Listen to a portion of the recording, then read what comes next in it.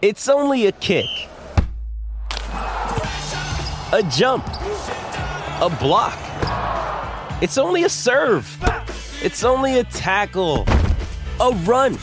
It's only for the fans. After all, it's only pressure. You got this. Adidas.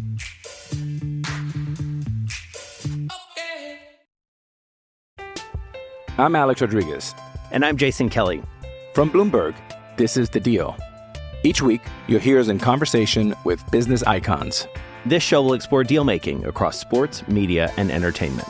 That is a harsh lesson in business. Sports is not as simple as bringing a bunch of big names together. I didn't want to do another stomp you out speech. It opened up so many more doors. The show is called The Deal. Listen to The Deal. Listen to The Deal on Spotify.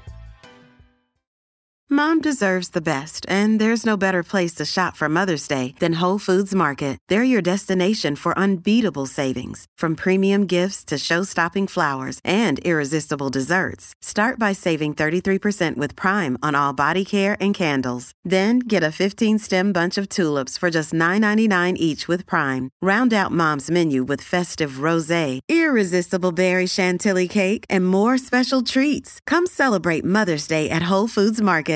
Another day is here, and you're ready for it. What to wear? Check. Breakfast, lunch, and dinner? Check. Planning for what's next and how to save for it? That's where Bank of America can help. For your financial to-dos, Bank of America has experts ready to help get you closer to your goals. Get started at one of our local financial centers or 24/7 in our mobile banking app. Find a location near you at bankofamerica.com/talktous. What would you like the power to do? Mobile banking requires downloading the app and is only available for select devices. Message and data rates may apply. Bank of America N.A., member FDIC. With threats to our nation waiting around every corner, adaptability is more important than ever. When conditions change without notice, quick strategic thinking is crucial. And with obstacles consistently impending, determination is essential in overcoming them. It's this willingness, decisiveness, and resilience that sets Marines apart. With our fighting spirit, we don't just fight battles, we win them. Marines are the constant our nation counts on to fight the unknown. And through adaptable problem solving, we do just that. Learn more at marines.com.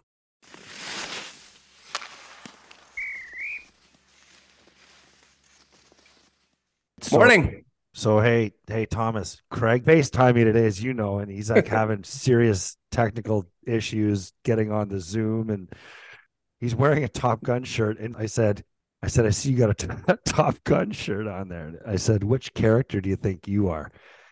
I said, you know who you are? I said, you're Cougar.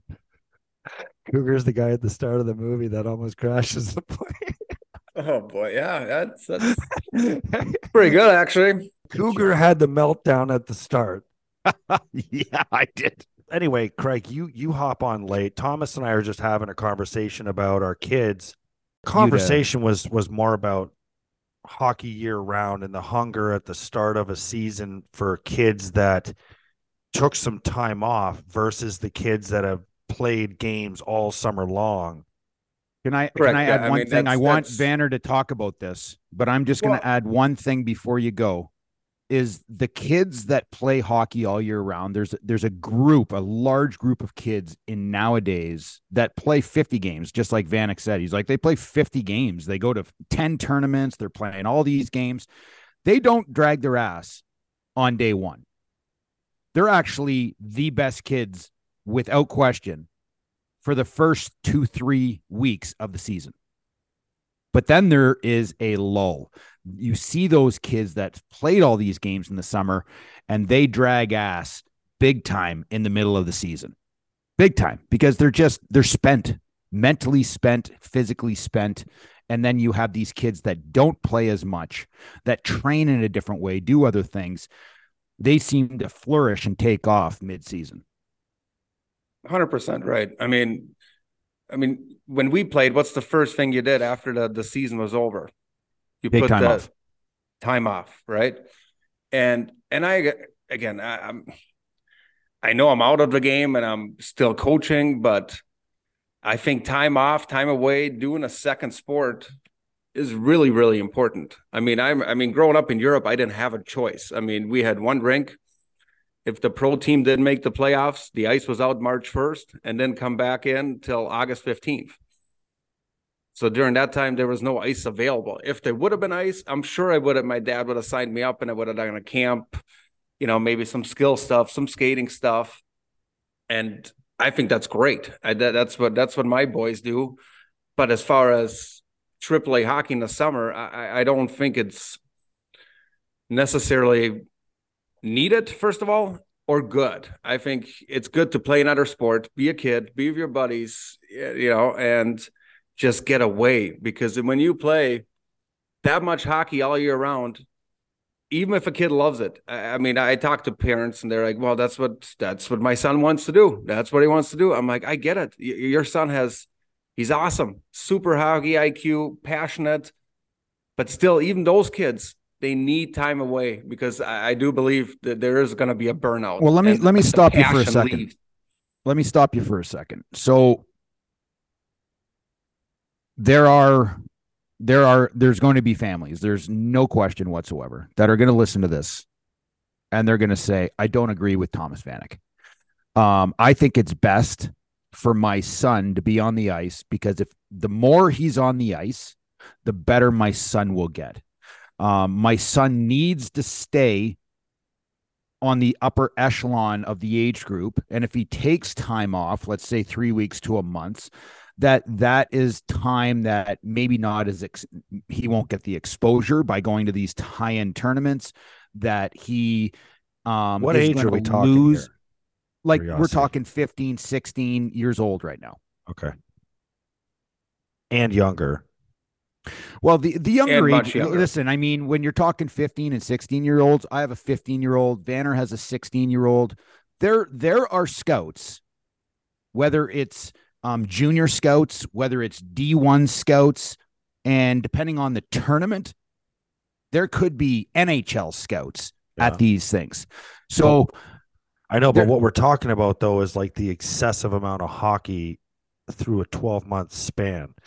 And the age in which it starts. And it starts at like 10, 9, 8. I'm going to tell you this, and this is my opinion. Can I say think 7? Hockey has come in to it is ultimately a 12-month sport. Whether you like it or you don't, it is a 12-month sport. Here's the thing. I choose as a parent. I don't give a shit if my kid is drafted to junior. I don't give a shit if my kid plays D1. I certainly do not care if my kid goes to the NHL. I bring my kid to the rink because he loves the game. He wants to get better. I give him opportunity off the ice, whether it's training, going to a trainer, or doing skill development stuff. But as a father in my family, I am not going to have my son play a 12-month sport. That's just the way it is. But there's a lot of people that think that you have to play the game 12 months a year to give your kid a shot. And I'm talking about but is that the high-end kids' fault, or is that the games and the sports fault? It's the game and the sports fault. The parents are batshit crazy. Hockey has gone from being a very competitive sport to move up the ranks to batshit crazy, man.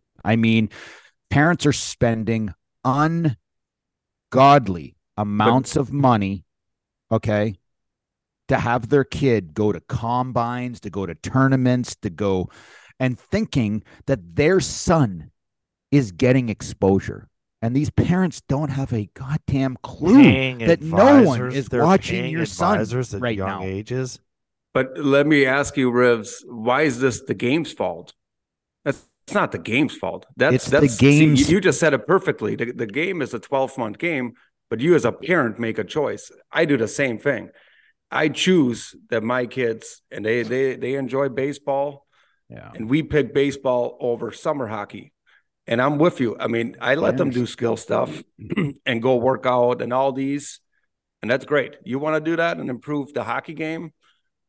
Go for an hour, 3 times a week, and that's it. So it's not the game's fault. The game doesn't change. Thomas, what changes you're Thomas Vanek.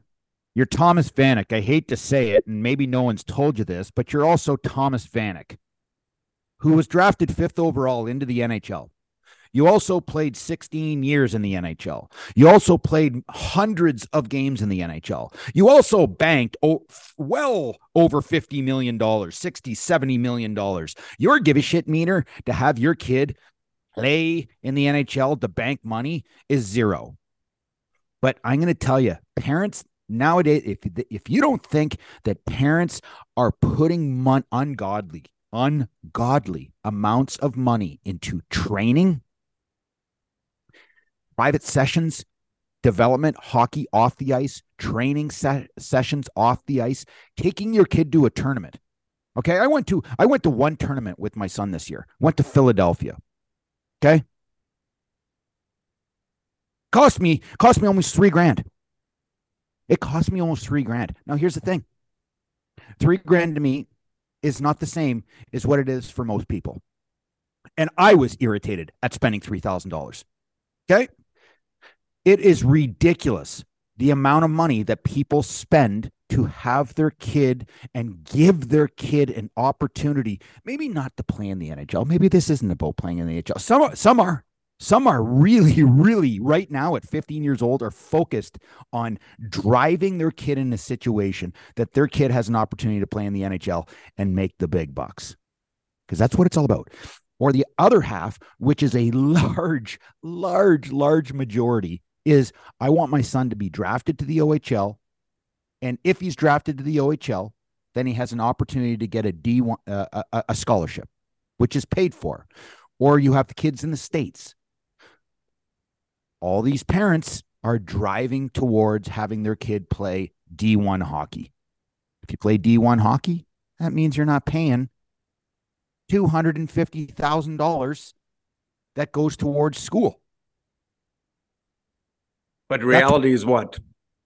The reality and is, I tell my sons this all the time, because it's hard for my boys, because they see their friends doing all this stuff, or not all of them, but some of them, and they always ask me, why can we do that? Why? And I'm like, because we don't. And I said, you keep putting in the off ice work and all this stuff, and if you develop by 15, 16, 17, 18, if you're good, they'll find you. And it's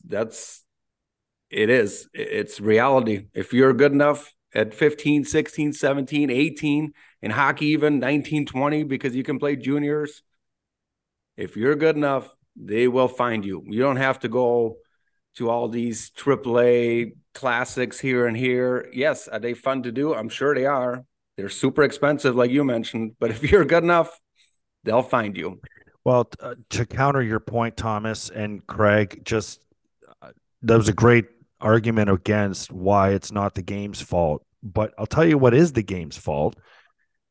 The cost of the equipment. And I don't know. I mean, I don't know. That's probably the manufacturer's fault. But I mean, you have just parents spending ungodly amounts of money on equipment. Skates are $400 for an average pair of skates, the mid-grade skate. Okay, minimum $100 for a stick. Minimum $100 for a stick. That's the very low end. What kind of stick would you be playing with? Dude, you can't buy a stick for $100 unless it's wood. Are you on crack cocaine, man? I don't buy hockey equipment, so I wouldn't know. You have no idea, dude. Store in a while. Listen, I have seen you're telling me kids. I couldn't go and get my kid let's call it a 12, or my son's 10, but let's say he's 13 and needs a bigger stick that will cost more. You're telling me I couldn't get him a stick for $100? Not even close. There's no stick out there that's $100 unless it's wood. Come on, Petey, these kids right now are buying sticks that average anywhere from $300 to $400. How much are hockey helmets now? If you want the top end helmet, you're spending $500 on a helmet. If you're buying the highest end helmet for your child, you're spending $500. And what does that helmet do? Protects it's got a microphone in it, so Dad can talk to him from the stands and tell him when to skate and shoot and pass. And keep your head up. Don't pass to Smitty. Listen, I mean, equipment, you have to realize. What did your coach just say? He said, "Tell your dad to shut the fuck up." That's the next thing. There's going to be a microphone and a helmet. Some dad's going to do it. Some dad's going to find the technology, build the goddamn thing himself, and he's going to be telling the Bullshit, $500. Has anyone told these parents that fucking helmets don't prevent concussions? Have we not learned this yet? Protects your head from getting gashed open with a skate or a puck or a stick. Just get the facts straight. Keeps your teeth in your mouth. I tell you what, the game is changing because, like Riz mentioned, and PD, I was in Chicago over the weekend with Blake for that USHL camp, and it was great. I mean, lots of talent. It was awesome to see. I mean, kids from California who are good. Like, it's amazing. It's awesome. The game has grown. The U.S., in about 10 years, they will dominate every world championship, every Olympics, because it's the only country in the world that still has growth. Canada can't grow anymore. Sweden can't grow anymore. Russia can't grow. The U.S. is growing. They're going to be just dominant. But the biggest thing, I think they might win right now. If you put the best on best, Canada, U.S., I think the U.S. could take a 7-game series. They certainly can. But guess what? Canada can do a team number 2 and a team number 3, and they would kill the U.S., I believe. You think so? Yeah. I think the depth. I mean, look at the Vegas. How many Canadian guys were on I Vegas? think team number 3 could beat the top team in the U.S. right now. No, you're wrong. I think the high end talent in the U.S. is really, really good. That's the Canadian talking. Yeah, you're talking talent. You're talking skill set. But that's the game. Yeah, but I mean, listen. I mean, back to my original point. Not in when games matter, Thomas. When games matter, go get some Canadians. You'll win some games. Back to my original point. Watching this USHL camp. There's defensemen out who are 6'5", 6'4", beautiful skaters, and I think I saw maybe 2 hits all camp. And I asked my buddy who I played college with, he's a college coach, and I'm like, is this how they play nowadays? He goes, yeah. He's like, even college, I got to tell my big guys, stay away from the big hits because everything will be a 5-minute major. There's no, I mean, when I was 20 years ago at a 20-some years ago at the USHL camp, there was 5, 6, 7 fights per scrimmage. I mean, I didn't do any of them. In a USHL camp. In a junior camp. Here, this was 4 days long, and there was not one fight the whole camp. So the game is certainly... Well, even in the OHL, same thing in the OHL. When there was multiple, and I mean multiple. Like the first thing that when I went to camp, when I was with the Montreal Canadiens, my very, very first camp, they pulled all the guys together, okay? And they basically told the players, there is 0 fighting. If you fight, you will be ejected from the game. The puck dropped in the very first shift, and 2 absolute ungodly beasts of a men, which were there for fighting, beat the living shit out of each other and just skated off the ice because that's why they were there. They didn't give a shit about hockey, and that was hockey back then. And now there's no fighting at all. There's no fighting in junior hockey in the OHL. If you fight, you're ejected. If you have two fights or 3 fights throughout the year, the 3rd time you fight, you're suspended. Like there's no fighting anymore. They're taking it out of the game slowly, which is totally fine. Not slowly. They're taking it out completely. How many fights did we see in the playoffs? I mean, a lot of scrummy type fights, right? After the whistle, like PD type fights. Not there's no PD type fights anymore. 0. You have Matthew Tkachuk face washing somebody. That's not fighting. That's what I did. Scumming somebody from behind. 2-hand guys and spear a little bit in the scrum. Like that was my type of fighting. But actual fighting, I don't was there one legit fight the whole playoffs? I'm not even talking about the finals. Maybe a Jamie Benn fight somewhere. Hey, it's Kaylee Cuoco for Priceline. Ready to go to your happy place for a happy price? Well, why didn't you say so? Just download the Priceline app right now and save up to 60% on hotels. So whether it's Cousin Kevin's Kazoo Concert in Kansas City, go Kevin, or Becky's Bachelorette Bash in Bermuda, you never have to miss a trip ever again. So download the Priceline app today. Your savings are waiting. Go to your happy place for a happy price. Go to your happy price, Priceline. I'm Alex Rodriguez. And I'm Jason Kelly. From Bloomberg, this is The Deal. Each week, you'll hear us in conversation with business icons. This show will explore deal-making across sports, media, and entertainment. That is a harsh lesson in business. Sports is not as simple as bringing a bunch of big names together. I didn't want to do another stomp you out speech. It opened up so many more doors. The show is called The Deal. Listen to The Deal. Listen to The Deal on Spotify. Hey, it's Ryan Reynolds, and I'm here with Keith, co-star of my upcoming film, If, only in theaters May 17th. Do you want to tell people the big news? All right, I'll do it. Sign up now and you'll get unlimited for $15 a month and 6 months of Paramount Plus Essential Plan on us. MintMobile.com/switch. Upfront payment of $45 equivalent to $15 per month. Unlimited over 40 gigabytes per month. Face lower speeds. Videos at 480p. Active Mint customers by 531.24 get 6 months of Paramount Plus Essential Plan. Auto renews after 6 months. Offer ends May 31st, 2024. Separate Paramount Plus registration required. Terms and conditions apply if rated PG. I don't think he did. I think Jamie Benn has, I heard this one time because I'm like, oh, Ben might have to fight after that Dumba hit or something. He's got zero playoff fights in his career. And I might be wrong on this, but I'm pretty sure I heard that. And that was surprising to me.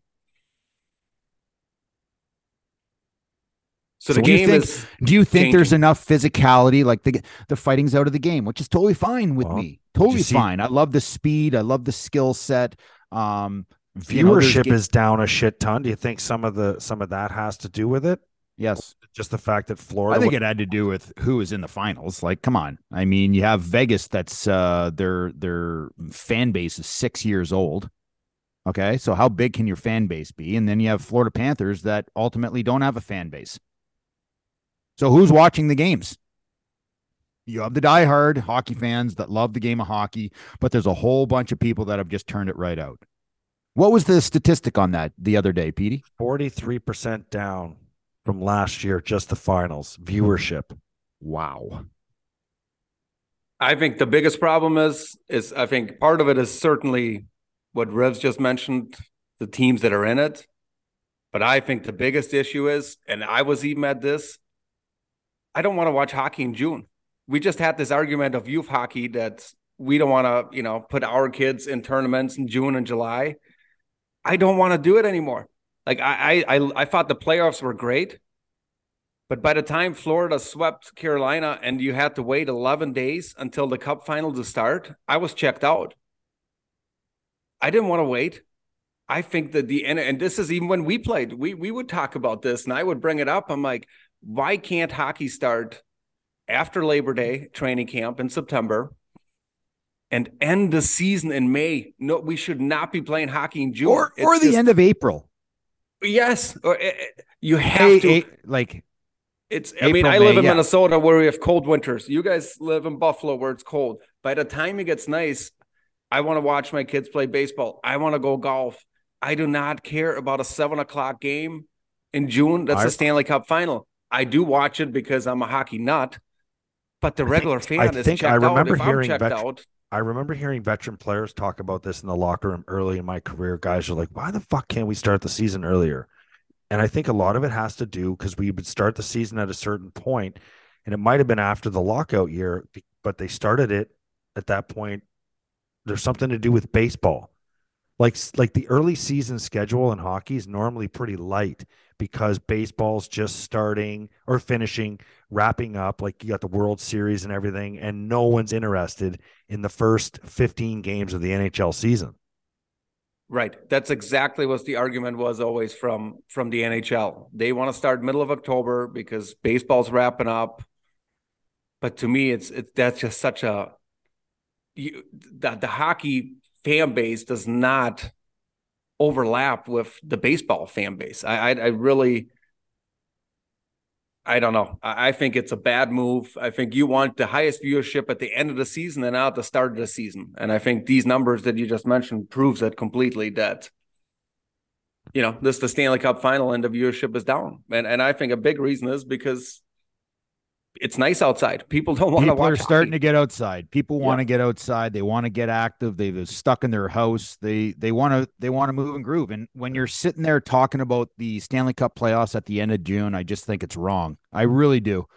And I think you're bang on, Vanner. I mean, we sit there when we used to go to training camp, our rookie camps were at the 15th of August. Okay. Or the 20th of August. And then from that week, probably 5 days of rookie camp, if you made it to the main camp, you started like September 1st. So you'd start September 1st. Usually training camp was full week long. You play your exhibition games.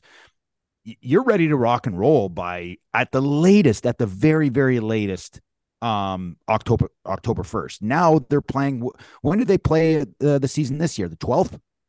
It was something like that. I think it's middle of October, something. 2 weeks is big. They should be finishing the end of May, just like Vanner said. 2 weeks is massive. I don't know why they're going to camp on the 16th or 17th of September. It's just not good. Listen, before we get into the finals and stuff, with Van here, part of the problem, in my opinion, is that the NHL worries about what every other league is doing. They worry about football season. They worry about the NBA. They worry about baseball, and they should. They're the smallest sport, but that's what happens when you're the bottom feeder. Well, exactly. Or, you wonder if there's some kind of internal discussion with other commissioners and things about when you're going to start and viewership and don't take our viewership. But the NHL just needs to try to stand on their own and stop trying to copycat at pieces from every league. Just do your own thing. The NHL is outdated. They need some new blood in there. There's a video circling around what Dana White said, and say what you want about Dana White. It's not who it is saying it. It's what's being said. And I agree with it. I mean, it's like the NHL's product it's cheesy. Couldn't agree more, Petey. But at the same time, as much as the NHL is the bottom feeder, what did the Ottawa Senators just sell for? $1 million. $900 million bucks. I would have $1 bought him for $1 million. $1 billion. Yeah, it was like 950 million, right? Yep.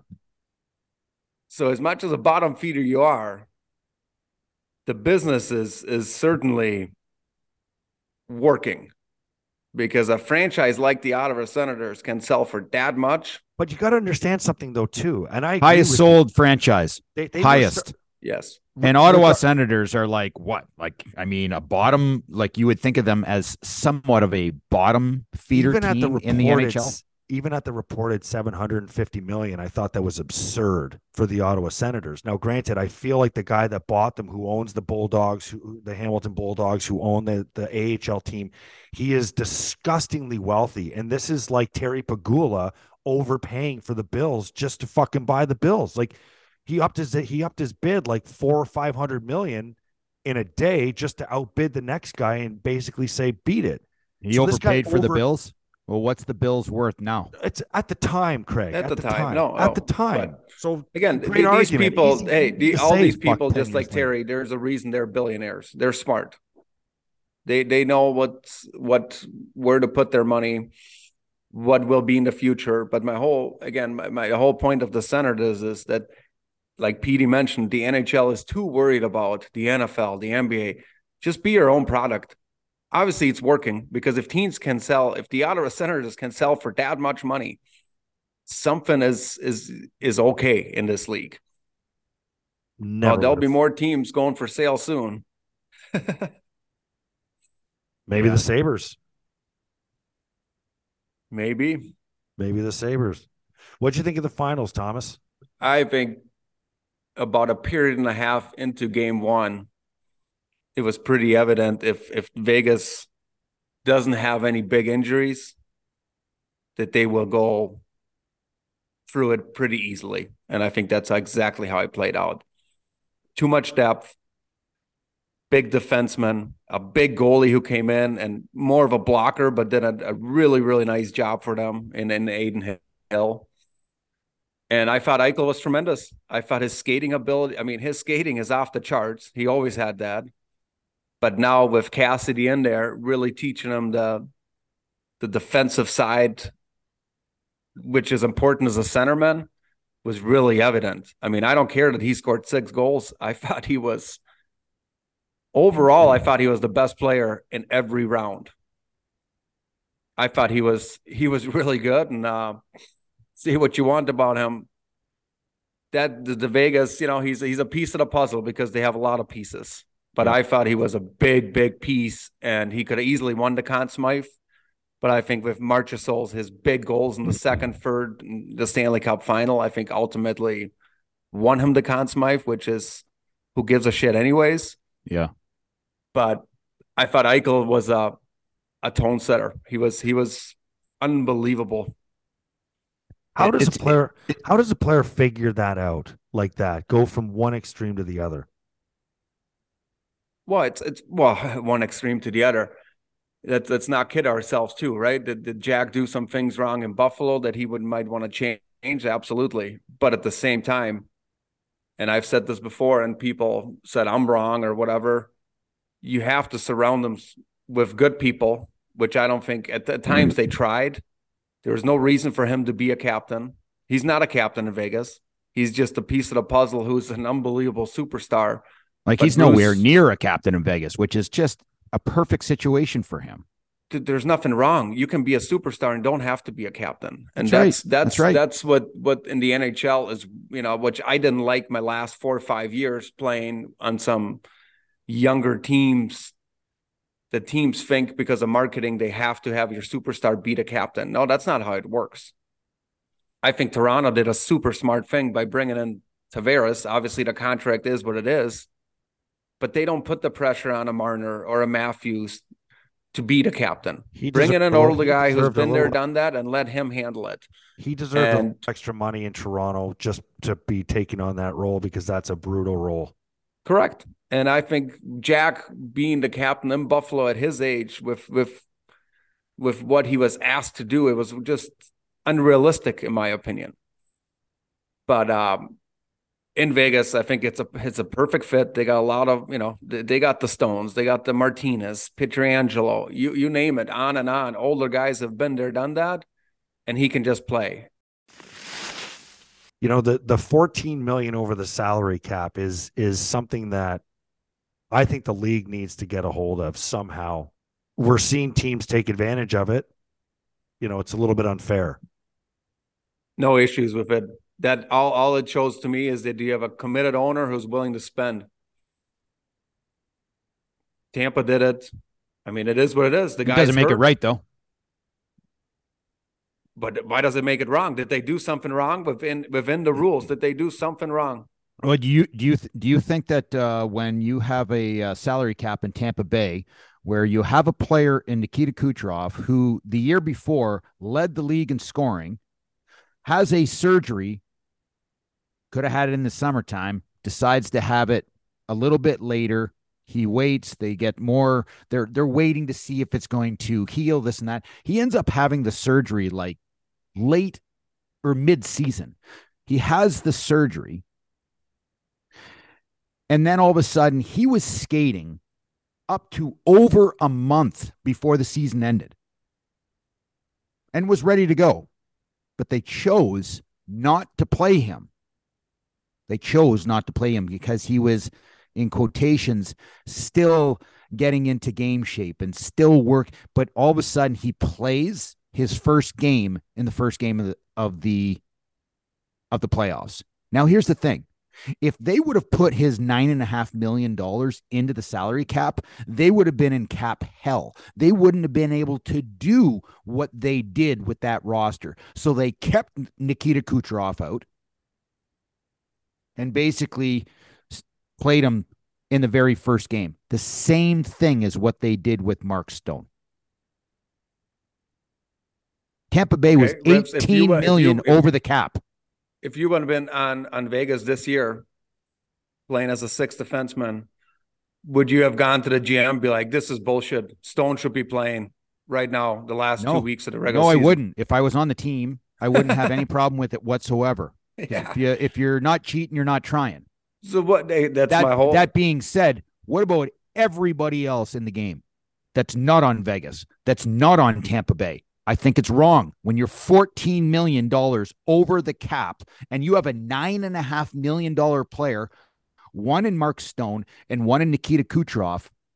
You're adding not just a player, you're adding literally a superstar.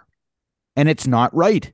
They have to do something in the league. You should not be allowed to play Mark Stone. There should be a cap going into the playoffs. If you're not under this cap, then you ain't playing these guys. Or if you're 14 million over because of long-term IR, then next season you start 14 million less. Thank you, Pete. There's your penalty. You're going to win a cup. Vegas you're going to win a cup because you're 14 million over. Well, you're going to lose a fucking player because you just won a cup being over the cap. That's your penalty. There you go. There you go. There needs to be, especially when you have two teams that have won Stanley Cups in the last, 3 years? One team was 18 million over the cap. And then you've got some kid named Nikita Kucherov who's wearing a goddamn shirt on a boat with the Conn Smythe Trophy and the Stanley Cup, making a joke of the league, saying, fuck you. Well, you know what? Fuck you. Boom. You guys are 18 under the cap starting next year. But you know what? At the end of the day, Nikita Kucherov's sitting there going, I don't care if we're 40 under the cap. I have a Stanley Cup. I don't care. As long as, you know what, it's allowed. I have no issues with it at all. None. The other teams can do that. The other 14 teams that made the playoffs can do that. It's you have an owner that's willing to spend. The only thing I would say that what I would change is, even during when we still played during the lockout, and I mentioned it with the hard cap, just like baseball, why can't we have luxury tax? If the Vegas owner wants to spend $20 million over the cap in the regular season, well, then pay a $20 million fine into the kitty, and there goes your escrow. Yeah, baseball has one. Steinbrenner did it for years. So explain that to me again, Vanner, because it's a good question. If your cap, I believe the way it works, if your cap is 82 million, okay, and Vegas or Tampa, their owner is like, I don't care about this cap. It's a soft cap. Yep. And they spend 25 million over the cap. Yep. Well, then he has to pay another 25 million into the hockey revenue. Well, then you're gonna have Stars over Kansas in the NHL. You're gonna have, and that's Toronto what it used to be. Leafs. You're gonna have Chicago, Philadelphia. Yep. You're gonna have all the big boy teams that are. Listen, do you know how much money Toronto Maple Leafs print? I remember Bob Goodenow, I feel like might have brought up the luxury tax, but the owners wouldn't have been on board because it still would have affected the small market teams. Like your Rangers would have been like, fuck it. Well, they were paying $100 million at the time anyway. They were one of the main culprits in the whole CBA issue. If I'm a player in today's game, I would have a meeting or call whoever's in charge of the PA, the new guy, and be like, why is the cap only going up 1 million? This is an absolute joke. There's teams selling for 950 million and the cap is going up 1 million. I would say we are not playing next year until you raise the cap to the value of the franchises. It's an absolute joke to me. You look at the NBA, there's guys making 50, 60 million. And the best player in the world, to me, the best athlete in the world, Connor McDavid, is making 12.5. There's guys in the NBA that play 4 minutes that make more than Connor McDavid. I'm not saying that hockey will ever get to that value where how much 50. Are they grossing? That's the difference. How much are they grossing? Well, I know their TV deal is much bigger, but you can't tell me the TV deal with ESPN and all this stuff and teams selling for that much money that your cap has to only go up 1 million. Yeah. How many players dress on a basketball team? 12? So in the NHL, you're dressing 23. in the NBA, you're dressing 12th. Your elite player on your team's making 30, 40 million. Double right? that. Like the 55, 60, I think. The top 5 guys take up what, 80% of the salary cap? You know, the top 5 guys are, I should say, the top 5 and the bench guy, the first off the bench guy, they make ungodly amounts of money. It's all star. I say the word stars. You say that they might have less players, but their salary cap is 134 million. That speaks to the revenues of the league. And well, how much? Well, that's my question. How much are they making? Are they making double what the NHL is making? The TV deal is much higher. That's why they can afford that. Revenue in the NHL is almost $5.5 billion. What is it in the NBA? I think it's like 10 or 11. 10 there you billion. go. Yeah, it's simple then. It's just simple math. The NFL's like 17, and Major League Baseball's hockey makes more money. The players make more money. The owners make more money. So you can't compare. Just like you can't. The owners make enough money because the value of the franchise just went up. What did Terry Pegula buy the Sabres for? Do you guys remember, Petey? We were there. 120, I think it was. 140. No, I think it was. Might have been like 160 or 180. I think it was 120, 140, 150 tops, maybe. If you're struggling to lose weight, you've probably heard about weight loss medications like Wegovy or Zepbound, and you might be wondering if they're right for you. Meet PlushCare, a leading telehealth provider with doctors who are there for you day and night to partner with you in your weight loss journey. If you qualify, they can safely prescribe you medication from the comfort of your own home. To get started, visit plushcare.com/weightloss. That's plushcare.com/weightloss. plushcare.com/weightloss. Families have a lot going on. Let Ollie help manage the mental load with new cognitive help supplements for everyone 4 and up, like delicious Lolly Focus Pops or Lolly Mellow Pops for kids. And for parents, try 3 new Brainy Chews to help you focus, chill out, or get energized. Find these cognitive health buddies for the whole fam at ollie.com. That's OLLY.com. These statements have not been evaluated by the Food and Drug Administration. This product is not intended to diagnose, treat, cure, or prevent any disease. Looking that up right now. What are the Buffalo Sabres? 165. 165 million. If he puts it for sale today, what can he sell it for?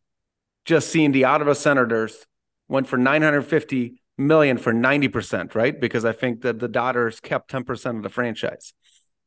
Yeah.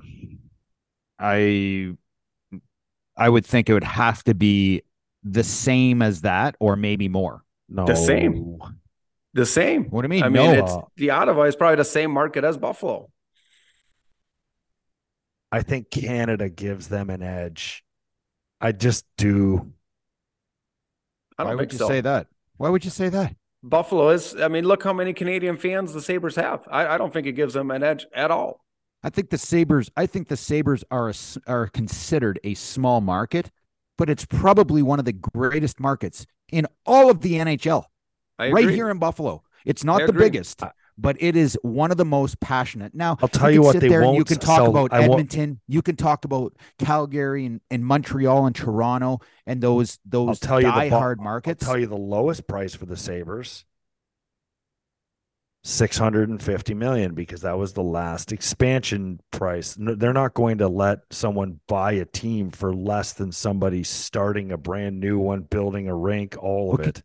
Could you imagine Seattle right now? Yeah. These guys walk in, and in their first year, they play awesome. I mean, an incredible group of players, a great place to play the game of hockey. They pay $650 million. You have the Ottawa Senators that sell for $950. I mean, what is Seattle worth right now? Literally, 2 years in? $1 billion or more. Oh, 1.1 easily, for sure. 1.3 plus. Yeah, I mean, so it's a good thing for hockey. It's a great thing for hockey. Saying, if I'm a player, why I would ask, why is the cap only going up $1 million? I don't care if Terry Pegula loses 15 million this past year. Well, his franchise went up 900 million. It's old Terry's just swimming in Benjamins right now. Just loving life. Okay, let's move on to some other Sabre news. Former teammate of ours, Mike Weber, moving on from the Rochester Americans and now taking the assistant coaching job with the St. Louis Blues. So congratulations to Webby. Awesome. Yeah, I texted him yesterday, congratulated him. I think I love seeing former guys I played with moving on and having the passion and then coaching at a high level or GMing like Danny B and then Mike Greer. I think it's so fun to see those guys succeed, right? So awesome for Webby. It's a big loss for the Sabres. I think he had a good role there with the Amerks, and obviously that's why he's getting the job. But I mean, I think he's great for the young players. I thought for sure at some point you might have seen him and that whole coaching staff at one point move on somewhere together, if not up into Buffalo. But obviously, yeah, I think, and you're right. I think that coaching staff with Seth Appert, I think they did an awesome job of getting that young team, to where they got this year. And I think on the flip side, on the Buffalo and Donnie Granado and his staff, I think it's the first time in many, many years where I actually think the staff has some pressure in Buffalo. To me, they have to make the playoffs next year. It's as simple as that. Well, there's something else too. Like if you see the Philadelphia Flyers just added John LeClair to their, special advisor to hockey operations. They brought in Keith Jones to be the president. They have Danny Briere there. I think Patrick Sharp. I just think that's another area where the Sabres could bolster their team, and by bringing in more people to surround the guys in the hockey department that have years of experience in the league. I mean, how about Mike Pekka? There's one. Mike Pekka, slaving it right down in the minors, riding those long bus rides, doing but he loves it. I'm going to tell you, talk to him. He loves it. He loves being around this right now. His two kids are older. They're moving on. They're doing great. And now Mike has all this time on his hands, and he's loving what he's doing right now. And I look at Mike Peck and I'm thinking to myself, I mean, wouldn't he be a fantastic guy to run things off of or have some sort of job within this organization? I know that him and Seth Appert in the minors have done a really good job with Mike Weber, who now has moved on. But that group down there have done a really nice job. And I'm sure they'll get an opportunity sooner or later, right? That's the way it works. You have success, you build a good team, even if it's not in Buffalo, like for Webby, for Pex and for Seth, they'll get an opportunity somewhere. When are you putting your resume in somewhere, Thomas? Very soon. Ooh. Just not in Buffalo. Oh. Speaking of not in Buffalo, are you guys following this Stefan Diggs story here? What's going on there?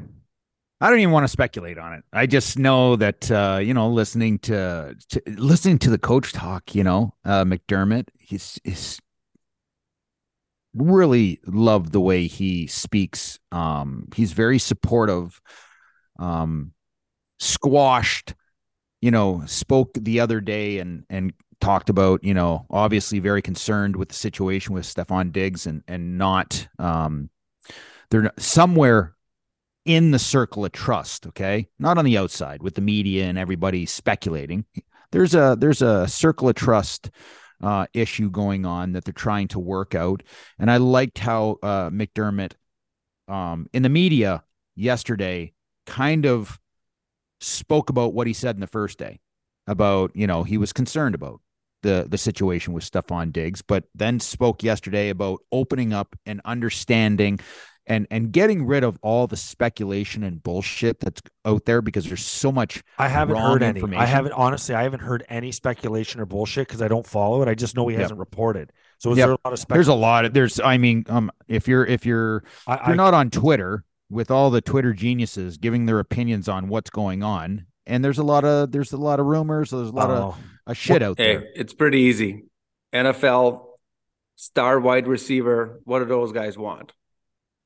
Time off. They want ball. They want the ball, man. New contract. They want to get paid. He already has a new contract. And they always want to get paid, and they want the ball. Is he not going to get the ball? Is that the problem? Is there? Well, did you watch the last two playoff games? All I know is you got a superstar prima donna wide receiver that is easily one of the top in the game, and he's not getting the ball. I'm watching the game last year. I'm losing my mind. I don't even know football. Football, man. And I'm sitting there like, why are they not fucking throwing him the ball? I'm irritated, and I don't even know anything about football. You imagine Stephon Diggs, who's literally one of the greatest athletes in the NFL, and he's not getting the ball thrown to him? So can I guess what one of the speculations is? Let me go out and throw out your speculation. Okay. Let's hear it. Well, here it is. Did he hook up with Alan's girlfriend? Didn't they break up? I don't know where you're going with this, Petey. The guy probably looked at the playbook and goes, "You want me to run these routes?" You looked at the box, Thomas? The playbook, and he goes, "You want me to run these routes, but I'm not getting the ball? No, I'm not coming." It's pretty simple. He goes, "What? There's 200 plays, and I only get 10 of them? No. I need at least 100 of those on mine." And rightfully so. I'm going to tell you, if you're going to win games, if you're going to lose games, lose them with your best players. You sit there and watch the Bengals game. I'm sitting there. I'm like the first half, I don't even think Diggs had a ball thrown to him. How is that fucking possible? How is that possible? Who is making the play calls? Who is making the play calls? Is it possible for hockey to be so focused on one player making all the plays and having the puck all the time? No, because hockey, we don't have a playbook, right? I mean, I'm friends with here in Minnesota with a few guys that played for the Vikings, and it's absolutely insane. I remember when I played, these guys would come and work out, and they would have their backpack, and they would pull out this playbook. And I'm like, "This is what you have to learn?" He goes, "Yep, got mini camp coming up. I got to learn all these plays." I'm like, "Okay, I got to know like 4 face-off plays." And I probably came up with 3 of them, so I know them. It's crazy. It's absolutely a completely different mindset in sport. You're telling me. I couldn't play that sport, man. No. It's not the physicality. It's just like it's way too much time at the stadium. Way too much time. Thomas, great stuff, man. Anything you want to add before we get out of here? The only thing I'm going to add is watching the playoffs. I know people are like, "Oh, if Buffalo would have snuck in like Florida, we could have been in a Stanley Cup final." I don't even think they're close, but I think they need to make moves. And next year, there's pressure. I think if they don't make the playoffs, it's a complete failure of a season. Give me 2 moves that they have to make to at least give them an opportunity next year. Well, I think what Columbus did in getting Provorov and Severson, it's something that I would have loved the Sabres to get, 2 defensemen. That would be a good start. But obviously that's 2 guys now off the market. So I don't have the list in front of me of who is available in his, but that would be number 1 is to get 2 D-man that are difference makers. And the other thing is which line for Vegas was absolutely amazing. And I loved watching them. The 4th line. Yes. Studs, absolute studs. It reminded me when I was on the Islanders, and the line is still intact with Zizekas, Martin, and Clutterbuck. It's one of the best 4th lines in hockey. Yep. I'm telling you, that line, it wasn't about John Tavares, Kyle Okposo, or myself, or Franz Nielsen, all the skilled guys we had there for my short time I was there. That line was the team. When that line was going and forechecking and hitting, that crowd responded way more than when the top guy scored a goal. Every team needs a line of Cowboys. That line, they can play. That Colasar, he's a hockey player. How many times have you talk about him in the last couple of years, Petey? Holy. I mean, he single-handedly won the series, you can say, as much as Eichel was good by knocking out Matthew Tkachuk, right? With that clean hit. Yeah. knocked the best player out of the game with a clean hit. But I just thought the way that line forecheck, but even that third line with that, God, what's his name?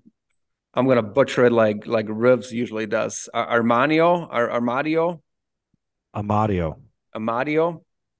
Even that guy, the way he forechecked, the hunt pucks. I mean, they played a style where it was physical, but they're not killing people. They're getting under sticks. They're going to get that puck. And that, if there's one thing to take from these finals, for every team trying to get in, it's a wake-up call for how your team needs to play and how your team needs to be willing to play. And that's everybody. Are they willing to play that way and take that shit in order to win? That's the true test. To me, the Vegas Golden Knights won the cup. The cup final to me was Vegas against Edmonton. The Dallas and Florida series, those were the two easiest series for them.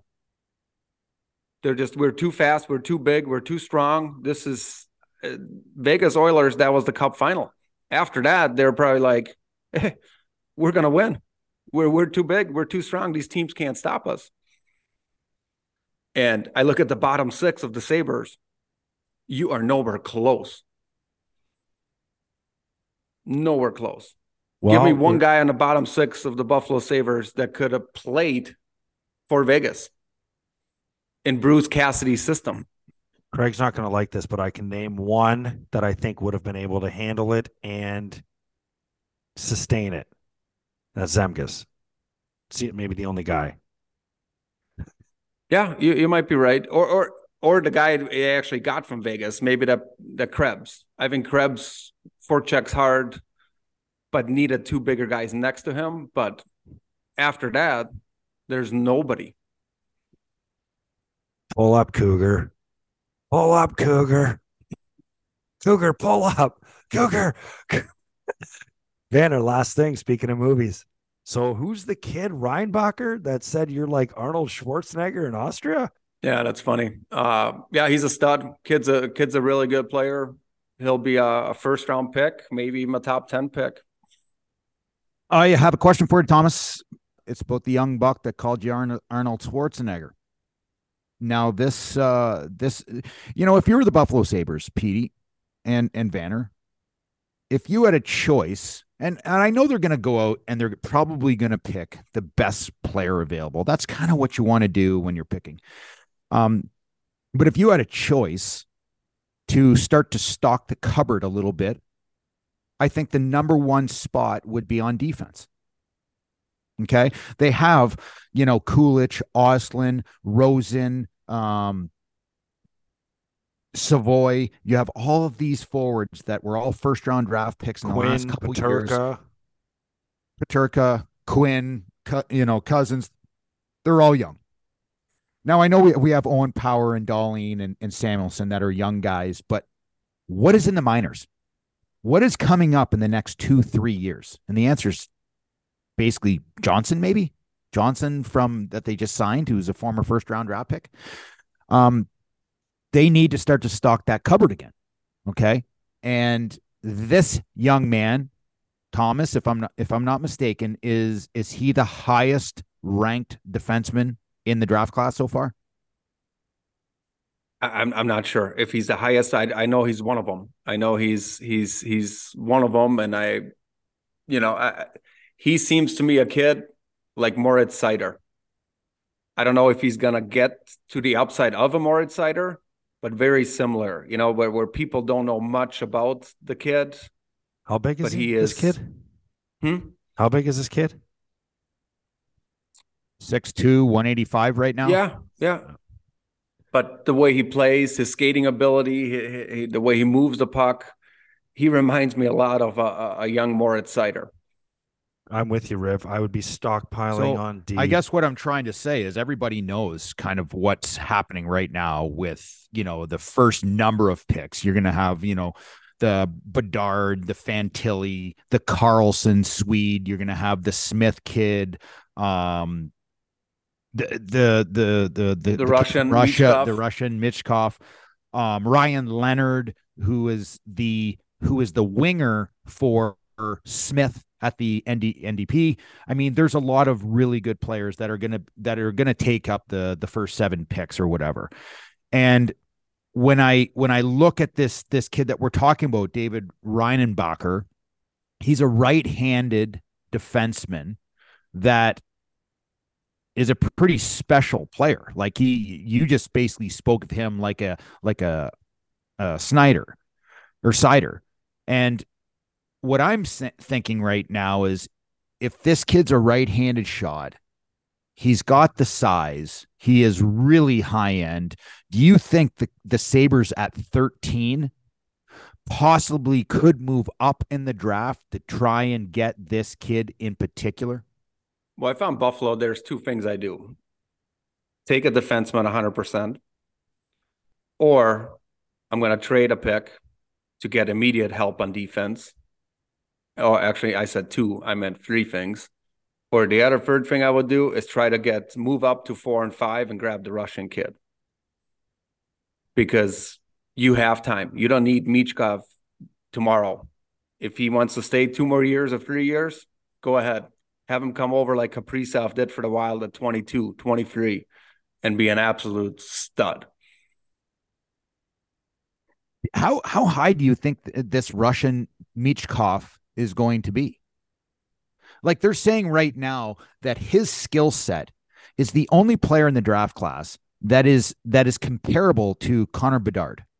Like, we're talking Michkov 1 calendar year ago was considered the 1-2 pick in the NHL draft. They were both on the same level. Now, Michkov has dropped a little bit because of the Russian ties, because he has a signed contract with his team in the KHL, which that KHL team is not going to allow him to go, right, anywhere until that contract's done. So there are going to be teams that are weary of Michkov. But do you think that is a play that he's going to drop in the draft, or do you think that people will still take him in the top 5? He ain't dropping. Really? Okay. Yeah. He's going to be someone to watch, just with the Russian ties and what's going on. He's sitting there at number 4. Our good friend Mikey's going to take him to San Jose. Greer's got time. There's no rush. He's a rebuild. And it's almost like he doesn't even want the kid yet. Right. Right. You don't need him. Take him at 4 and let the kid play over in the KHL for 2-3 years and bring him over at 21, where the kid's a stud. Yeah. And then your entry level starts 3 years from now instead of today. I mean, that's what I'm saying. If I'm Buffalo, the only way I sit at 13 or maybe move up to 10 and get that Reinbacher or defenseman, or I'm going to trade that pick for immediate help, or package more together and give, Greersy a call and be like, hey, what's it going to take to get the 4? And I would take Michkov there. I think Columbus is not going to take him. Anaheim's not going to take him just because of the uncertainty, right? And I think Columbus especially, I think they're ready. They need a player now. They can't wait. I think that window is closing, and I think they showed that by the Babcock hiring. They need to win. So where are you putting in the resume? Western Conference, Eastern Conference? 2 blanks if it's the West, 1 if it's the East. It's West and East. I'm going for everything. Just not Buffalo? But there's no phone call from Buffalo. But there are calls? They are, yeah. Show's helping out big time. Well, hey, we get media requests all the time. Just continue to squash them. Sorry, wrong number, I say. That's perfect. You keep doing that. That's a wrap on another episode of After the Whistle. Don't forget to follow us on Twitter, After the Whistle, and at Craig Rivet 52, at the Instigator 76. And you can find us, as you already know, on Apple, Spotify, and YouTube, and anywhere else where you can get your podcasts. Thanks for tuning in. Don't forget to spread the word.